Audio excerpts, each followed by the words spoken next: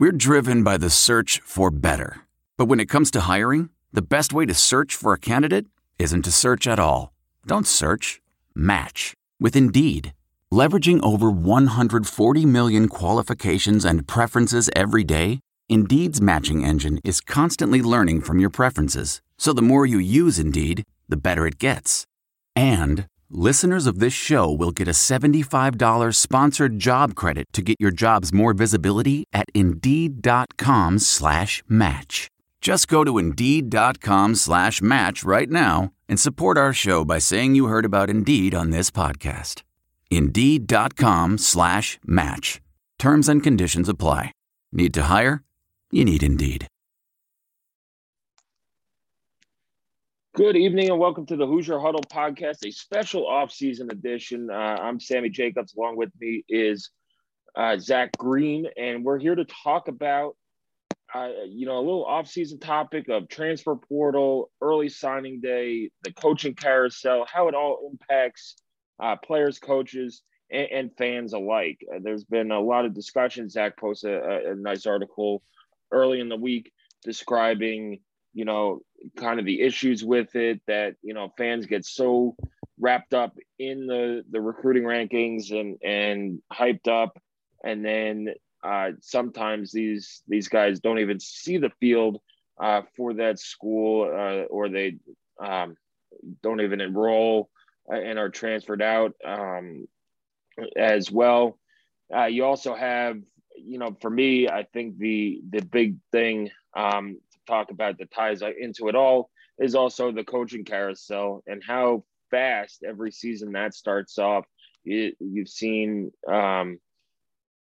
you've seen coaches fired really early in the season. I think Matt Wells was fired 8 games into this season and things like that. So, the early signing period has definitely changed the game. We talked to Tom Allen about it as well during the February signing period. And, it's being discussed that they need to change the timing of it or move it back to maybe one day. But it's been around for a handful of years now. And it's kind of taken the air out of that. First Wednesday in February used to be National Signing Day, and it was a big deal for college football. Now players are locked in a little earlier, and there's still, December 19th is usually around the first bowl games. You're after the regular season, and there's still a lot of stuff to be hammered out. Coaches get let go at bowls. They leave to take other jobs before bowls. So, Zach, give us an overview of what your article was saying and your point of view on this.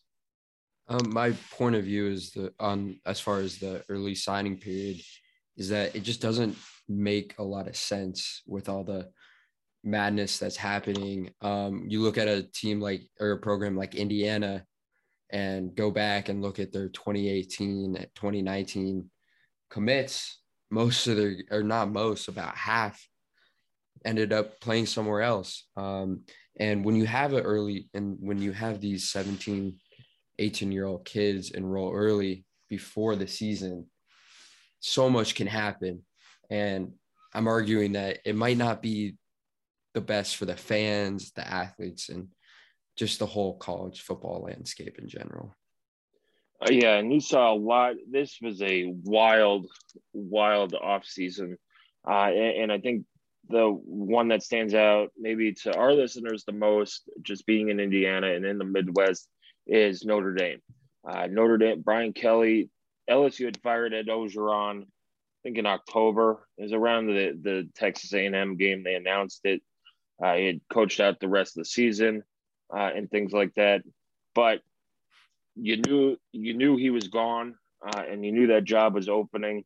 And it was kind of out of the blue that after the regular season, Brian Kelly left and ended up in Baton Rouge with the fake Southern accent. But, it leaves a lot of, and I think it was a few days before the early signing period. And it doesn't really, I don't think it's fair to the players who you've recruited. You're in somebody's house a few days before saying, I'm the head coach of Notre Dame, this, and that. And they have to scramble. And this is why it's important to keep relationships and not burn any bridges. But maybe it's, they had their heart set on Notre Dame and to play for Brian Kelly and things like that. They went with an in-house hire, and it's just it's a whole whirlwind of things. And then you have somebody like IU who changed after the early signing period, lost a defensive coordinator, a defensive line coach, and a running back coach, Dasan McCullough. So, those guys recruited people. And it happens all the time. We've seen, just get a coach through signing day, sign that class, and then they could go. And that's not fair to the person. Hey, I had a relationship with the coach. I thought he was going to be here and things like that, which kind of gets evened out by the transfer portal and maybe an NCAA waiver if you apply for it and get it. But it's really tough as a 17, 18-year-old to be. It's kind of like you're sold a bill of goods, but that's the recruiting game. That's what college football and college sports has become. People are going to leave for other opportunities, sometimes better opportunities, and things like that. And you can't. I hate faulting people for leaving for better opportunities. You saw that with Kane Womack and Kalen DeBoer. They went on to be head coaches and things like that. They deserve to take that next step up as well. So, we don't have the answer of what needs to change, but there definitely has to be some guidelines and maybe deadlines on dates. Hey, there's a hiring freeze or a firing freeze between these days and things like that. Or, a player can transfer. I think there is a soft deadline now to be eligible to play for the next season, which makes sense. You can't transfer after the first game and say, hey, I'm going to go play for Alabama now. But, it's crazy. Yeah. That's and this offseason was crazy. So what in your opinion would need to change the most to make it, one, more fun for fans, and two, more equitable for players and coaches? Yeah, well, my first thought is maybe some more regulations, but as far as the NCAA goes, we know how that can go with regulations. And I think this past season you saw there was no regulations. I think it was it Samson James fumbled on the 3-yard line against Cincinnati, and then Tim Baldwin.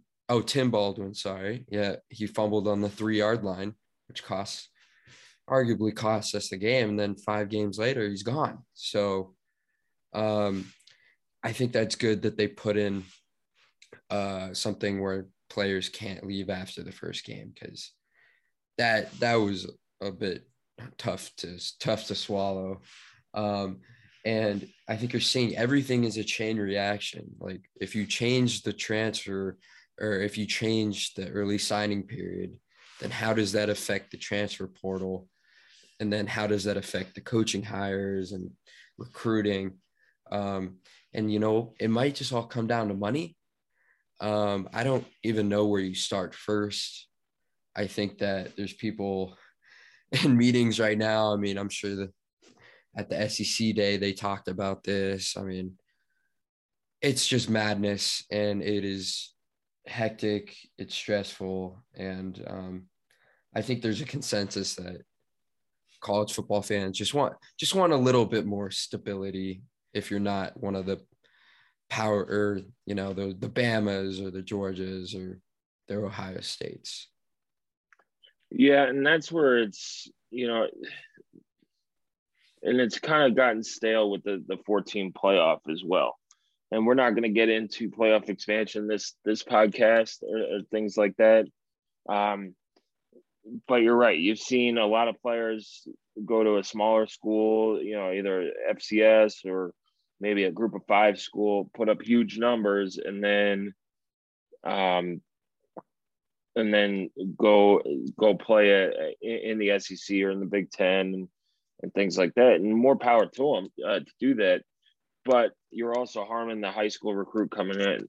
What people forget is that college football, the older, bigger, and stronger that you are, the more successful you're going to be. It's a sport where juniors and seniors um, really matter. And, maybe things calm down after the free COVID years kind of cycle out and things like that. But you also have to have enough spots for people. There are a ton of people in the transfer portal who haven't landed anywhere. Maybe they regret that decision and things like that. So I think the mad scramble is going to die down a little bit in terms of, hey, we're going to figure it out.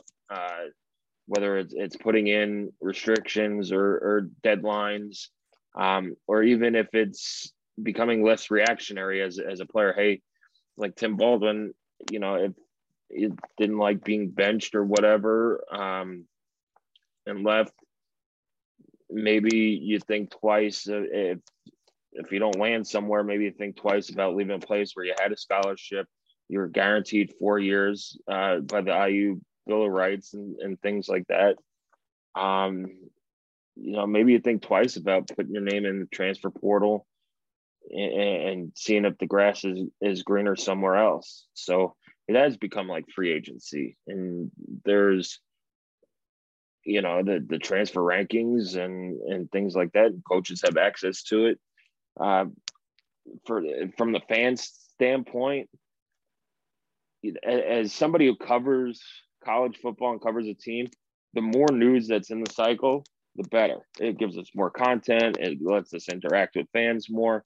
But I get it that you can't really connect with guys and have fan favorites if, they play a year or two and then they're off to somewhere else. And you have a hard time trusting people. And you saw that a little bit this year with, a lot of IU's you saw, I think it was Cam Buckley came in for a year and then transferred out. Some of the freshmen who didn't get a chance to play had transferred out, and things like that. So the older generations will say that, oh, they're soft, entitled, whatever, spoiled, and things like that. But at the end of the day, you're right. It is all about the money. Where can you go get your best shot to be seen by NFL scouts? Maybe an NIL deal somewhere and things like that. I once had a coach tell me the only place that the NFL scouts won't find you is the bench. They'll find you wherever you're playing. If it's in Alaska, if it's in Antarctica, or, in France, if you're playing and you're putting up stats, they'll come find you. But what they can't find you is on the bench. So I think that players want to play, and that's no fault of their own.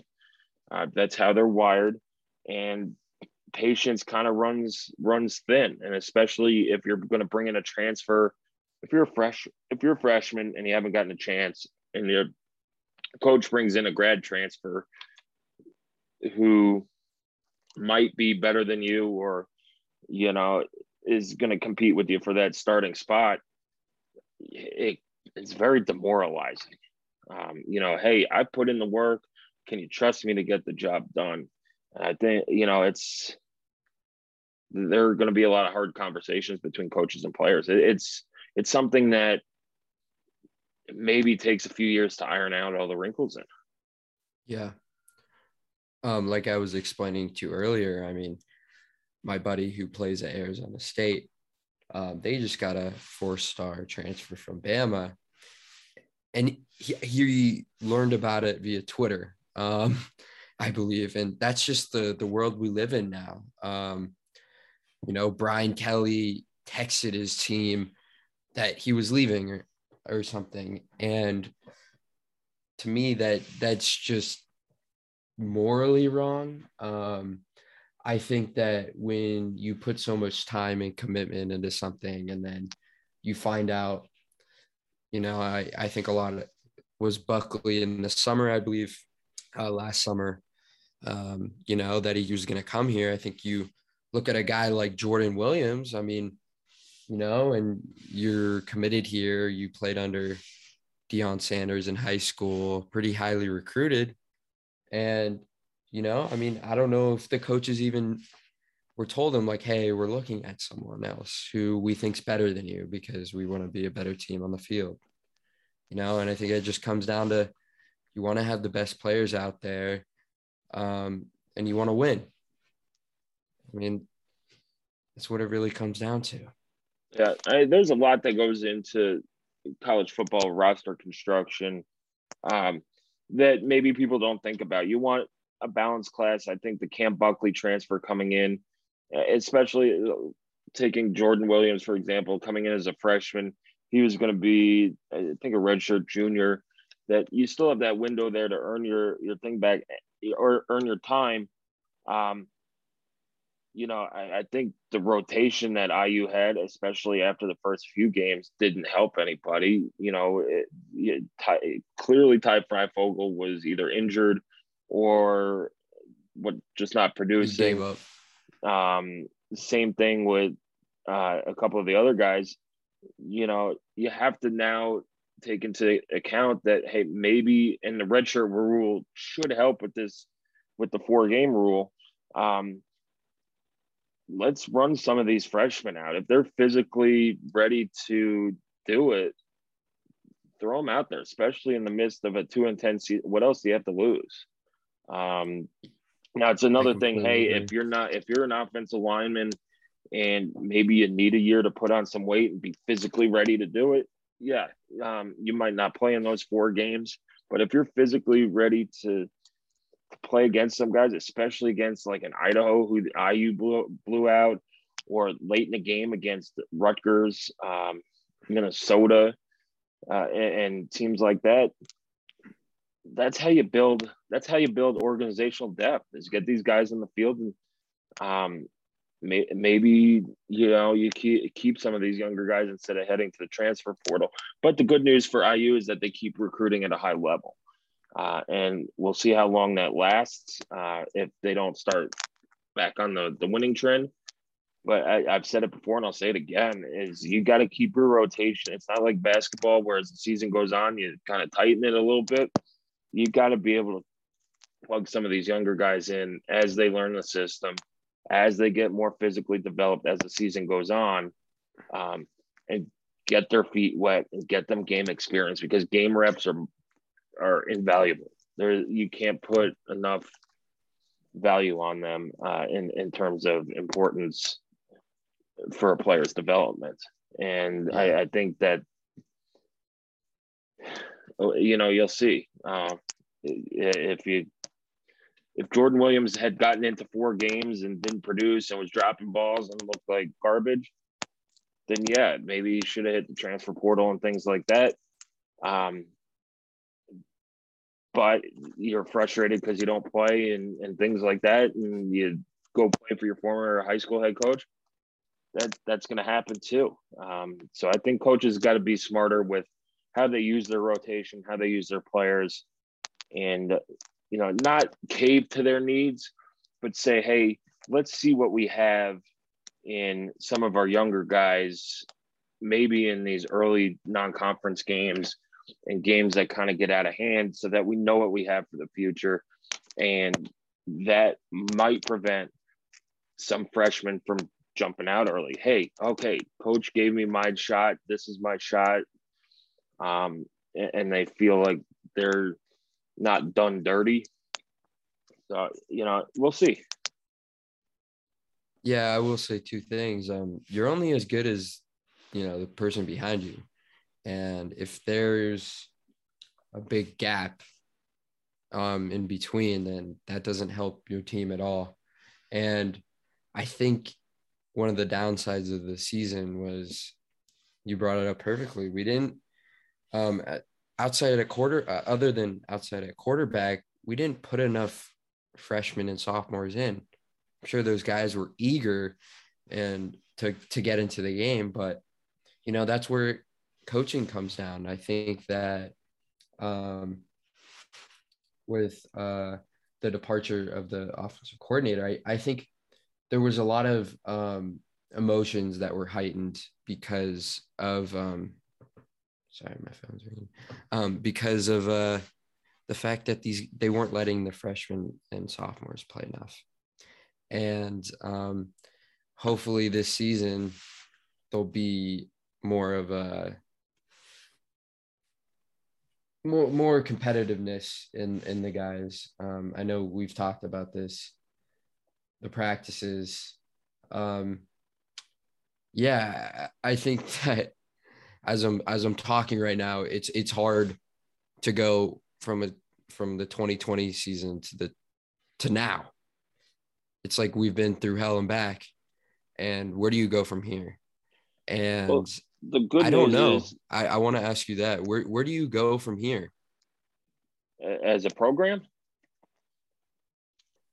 Yeah, as a as a program, program, and I know Tom Allen's, it's Leo, love each other, but you know, yeah. Well, as a like when I program, when I see a there's guy like Dylan McCullough leave like the way he did, I mean, well, money I talks. know he's gonna It do what's always best for him, talks. but Um, where do you you know, go from here? as a program, I use you got to get to a bowl game. That's where you have to go. But you Okay. also have to realize I use bringing in 19 early enrollees. That's almost 20%. I'd say probably about 15% of between 15 and 20% of your team is new for spring practice. And I think that's going to help as Yeah. well. As Could long as help the O people, line spot. That's a it whole could. other. You've got three good O line recruits coming in. One's coming in for spring. You kind of wish that the other two were coming in for spring as well. There's a group of young offensive linemen that you hope that the coaches give a chance to play. Yes. Over some of these veterans who have had their shot, and things like that. You hope that Donovan McCulley, matures and develops. You hope that Connor Bazelak, who will be in for spring as well, comes in, learns the offense. That Jack Tuttle, who knows the offense and who's a very capable quarterback, can stay healthy, and things like that. And you hope some of these receivers coming in, you get DJ Matthews back, and he should add. Indiana's offense was a much different animal when he was healthy than it Yes. was when he wasn't, because they just got too one-dimensional with these slower receivers who are more of a 50-50 ball catcher than a speedster like Matthews. So there's going to be more diversity. You have a new offensive coordinator, new defensive coordinator, new defensive line coach. And I know fans are all up in arms. Oh, what's wrong with the culture? Well, your team went 2-10 last year. It's not like you guys went 10-2 and everybody left. You went 2-10. Sometimes change could be a good thing. Yeah. I do think the McCullough boys are locked in. I Sometimes hope so. I sometimes it might be good for a dad to take a step back, and not be coaching and watch them from afar and things like that. So, maybe it's a blessing in disguise in terms of, how would he, Coach McCullough, have influenced things on, balancing being a dad and being a coach, and giving people fair shots and things like that. So, who knows? But you're adding a very talented recruiting class, a very talented transfer class to a team that in 2020 was 6-2. 6-1 in the regular season. You could chalk it up to COVID or whatever. I don't buy that. They still went out and whooped on Michigan and went up to Wisconsin and won. And they beat Penn State. Yeah, it is without Micah Parsons, but it's a team that you've beaten once before ever, and things like that. So I think you can't really discount that. You just hope that 2021 was a hiccup. And I wrote an article, I think in June, that said that Elio was the foundation that IU would hang on to when there's a storm. And I think in the first paragraph, I listed everything that could go wrong. Well, everything that could go wrong did go wrong. There were major injuries. There was a fumble at the goal line. there were missed field goals and things like that. So you just hope that turnover luck changes. And I know Tom Allen will probably be mad at me for calling it turnover luck. But yeah, sometimes there's a little bit of luck involved in turnovers on how the ball bounces and things like that. IU went from the best in the conference to the worst in the conference. And I think if they were just middle of the pack in the conference, you're talking a few more wins. The early schedule is a lot easier than last year. You get Illinois to open the season, which is a massively important game for this program to get a conference win early, get some confidence, and make, you don't want to say make noise, but get some confidence and get rolling. Because then you get Western Kentucky, you get Cincinnati, who we'll see what Cincinnati looks like. They'll be a tough team, but they lose a lot off of that team that went to the playoff last year. You have, I think Idaho is the other non-conference game as well. And we saw what IU did to Idaho last year. You get Rutgers and Maryland and Michigan to round out that front half of the season as well. And you're talking about, if you could get five or six wins, you get Illinois, Idaho, Western Kentucky at home to start the year. If you could go 3-0 in those three games, you're kind of back in business. You got some momentum going to Cincinnati on September 24th. Then you have to go to Nebraska, but then you get Michigan and Maryland at home and at Rutgers. Now, the back end of the schedule is brutal. You get Penn State at home, and then back-to-back weeks, you got to travel to Ohio State and to Michigan State. So it's going to be tremendously important for IU to get off to a fast start this year. And I think the expectations got out of hand last year. And that kind of dawned on me in the preseason when several writers are like, IU's going to start 8-0. Yeah. And then the fans buy into it. And I don't know, you've been on campus and all that stuff. The student section this year was awesome. They showed out for basically every game except for Rutgers and Minnesota, which Rutgers was a god-awful day. And Minnesota, I think you guys were on break. So yeah, I think the fan base needs to bring it back. They got their dose of reality. I think where it started to turn, to me, I thought the turning point for the 2021 season started right at the bowl game. And when IU covered up the Big Ten logo, IU kind of got out in front of their skis a little bit too much. And they, it was a hubristic act to do that. Yeah, we were all disappointed that IU didn't get into a New Year's Six bowl. We were disappointed that IU didn't represent the East in the Big Ten title game. But at the same time, that's a lot of focus to lose to come back into the season. And, IU doesn't have enough talent or depth to focus on that stuff. And I think a lot of the media around IU, a lot of the fans around IU, and even some of the players and coaches, it took up so much energy. And yeah, we talked about it and all that stuff. But at the same time, you could talk about it for a week and then drop it. I thought as soon as they put the patch over the Big Ten logo, I said, you better win this game at the Outback Bowl. Because if you lose, you look stupid. And they lost, and it looked stupid. And I thought that carried over to week one. Yeah. For God's sake, they spelled their name wrong on one of the players' that's more jerseys. On the Adidas. It's not but still, that's not Adidas. But yes, that was unfortunate. That was. But you look at comments that Micah McFadden made, I think either after the Rutgers game or the Minnesota game, where he says he was disappointed in the team's preparation in the fall. IU needs to live in that underdog mentality where they have to outwork everybody. And that was something that I know people who played under previous staffs and under Mallory and stuff like that, that we didn't need a reminder to we're going to play harder than you and practice harder than you no matter what.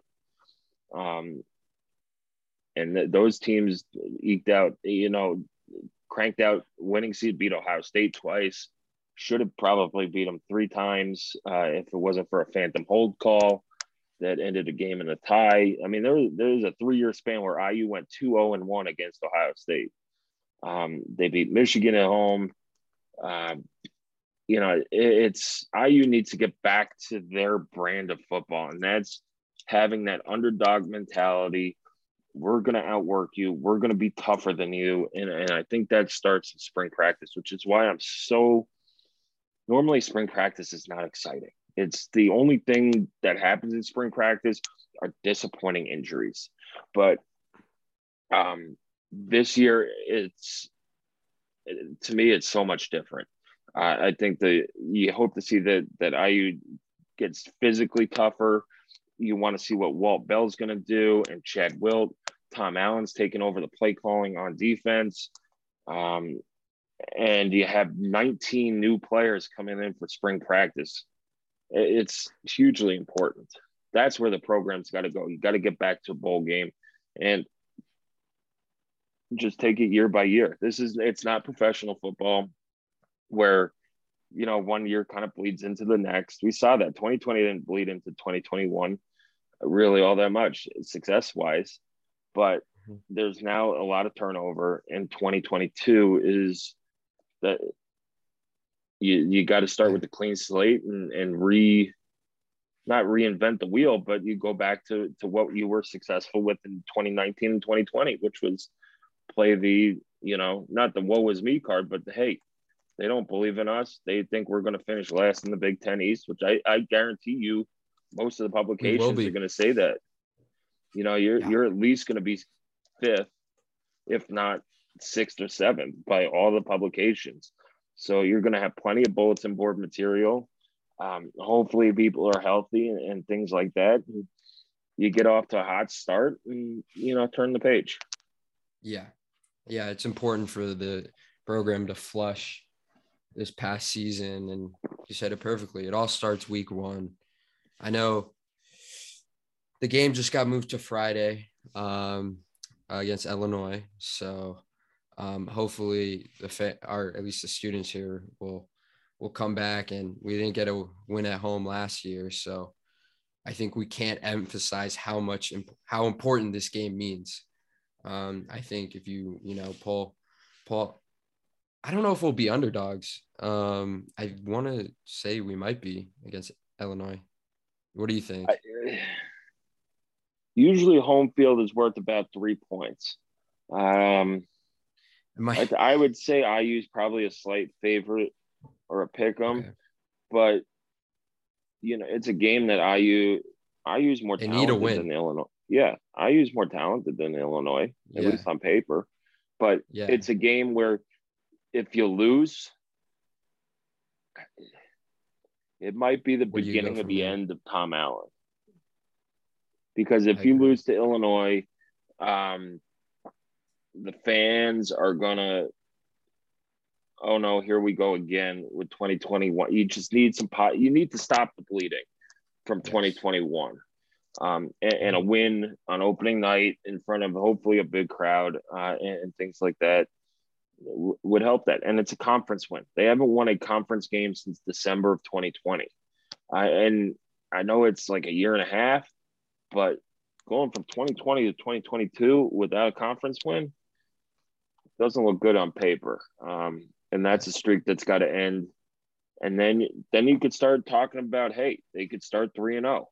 And then you're halfway to bowl eligibility. Find 3 more games you could win on the schedule, get back to a bowl game and continue. As Tom Allen said, his word for the year for the team is build. You got to build on each week. And that's where this program needs to be headed. So that was my long roundabout answer to that to that question. But it's I'm not saying I'm optimistic and things like that. I'm not saying that IU is going to start 3-0, but this game against Illinois, it's massively important for the health of the program. And if they lose, you could start going down that rabbit hole of, hey, maybe it's time to move on, and things like that. But we'll get to that bridge when we cross it. Things could get toxic really quickly if they lose to Illinois. But it's still February 11th. We still have spring ball. It's early. You still have fall camp and all that stuff. So there's a lot of time in between both of them. So that's it. Any final thoughts, Zach? No, I think we brought everything up that we wanted to talk about. And I think it's important for, the Indiana fans, football fans, to just keep the faith. I think the expectations were so inflated last year. I mean, for God's sake, we're on ESPN. I'd wake up in the morning, I'd see them talking about Indiana football on LEO, and I'm like, I didn't really process. I'm like, this probably isn't a good thing. It really isn't. And I think now everyone's counted us out, and we kind of need that bad news bears mentality where, we're going to punch the other team in the mouth. And, if we go down doing it, then, you can win a game. And then a lot of people, I think, don't understand when you win a game, you can lose a game, especially in footballs with injuries, right? Yep. And I think you saw that against Western Kentucky, where so many guys got hurt. And this year we got 19 new guys. It's a fresh start. You got to flush the toilet and, got to build. You got to build. Tom Allen said it perfectly. So, yeah. So to wrap up everything, I think if fans who are listening, if you have comments on the signing day and NIL stuff and, the coaching carousel and maybe some suggestions that would make it more enjoyable for fans. Although I know some fans who get super into the coaching carousel and things like that, but your ideas on how to make it better and things like that, we will get to playoff expansion when we get there. I don't want to hear any playoff expansion talk on this in the comments at this time, but we'll get to there on another podcast. Maybe, the impact of NIL, the impact of the transfer portal, and the early signing period as well. And then, after the 2021 season, where does this program go from here? Well, this program goes to spring practice, and spring practice starts March 5th. They bring in 19 new early enrollees for spring practice, which is something we also talked about today. Is, do you have guys get on campus at one date instead of, 2 times a year and things like that? But it is less than a month away from spring practice. I think it's a very interesting spring practice. You have 2 new coordinators, a new defensive line coach, new running back coach, and 19 early enrollees coming in, including players at important positions: quarterback, running back, wide receiver, on the defensive side of the ball, at linebacker, where they got to replace Micah McFadden and things like that.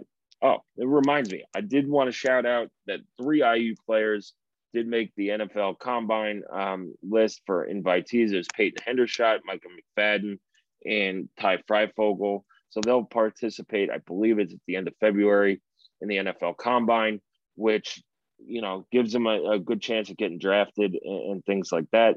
So congratulations to those guys. They earned it and deserve it. And we'll keep you updated on all of the Hoosier football players that are chasing their NFL dreams in the 2022 draft as well. Zach, thanks for having this conversation with me, and thanks for joining on the podcast. This is your idea all along, your pet project, so you did a great job with it. Thank you. And I know the fans are interested on this take too. So I enjoyed talking about it. Hope you enjoyed it as well. And thank you guys for listening. Thank you guys. All right. Thank you for listening. We'll be back next Tuesday with TJ Inman to talk about IU football as well, coaching updates and things like that. We'll try and bring Matt Weaver on as well to talk about recruiting and maybe the 2023 class. But you could go on HoosierHuddle.com, read Zach's article on the early signing period as well. Follow us on Twitter at Hoosier_Huddle. Enjoy the rest of your weekend. Enjoy the Super Bowl. It's the last weekend of football for a long time. So enjoy it. The off season is almost here. And then before you know it, it'll be Memorial Day weekend, and we'll be on our 100-day countdown to September 3rd. So again, thank you, Zach, and we'll be back.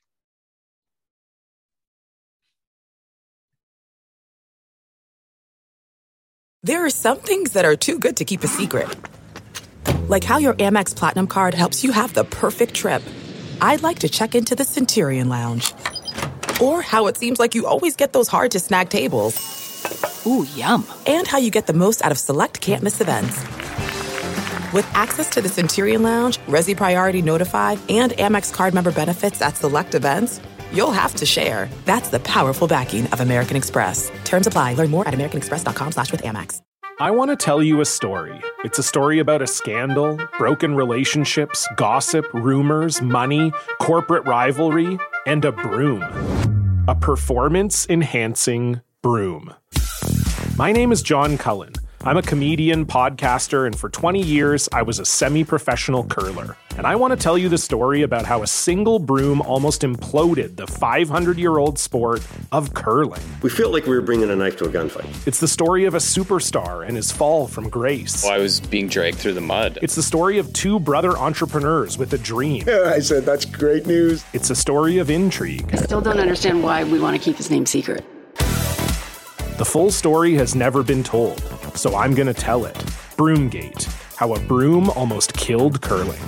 It was a year I'd like to forget. To listen to Broomgate, search for Broomgate in your favorite podcast app. That's all one word, Broomgate. The NBA Finals are heating up. Looking for hot takes on all the postseason action? The Old Man and the Three, presented by BMW, is the podcast to listen to for the ultimate finals coverage. Host and former NBA sharpshooter JJ Redick not only has a plugged-in perspective on the action from his time in the league, but he's also announcing the games in real time for ESPN. JJ has the ultimate insider point of view, and he's taking you along for the ride as he breaks down the best defensive schemes, dunks, and drives from each game. And speaking of incredible drives, there's no better place to tune into your new favorite podcast, The Old Man and the Three, than in a standard-setting BMW. Luxury meets power to create a wholly new driving experience.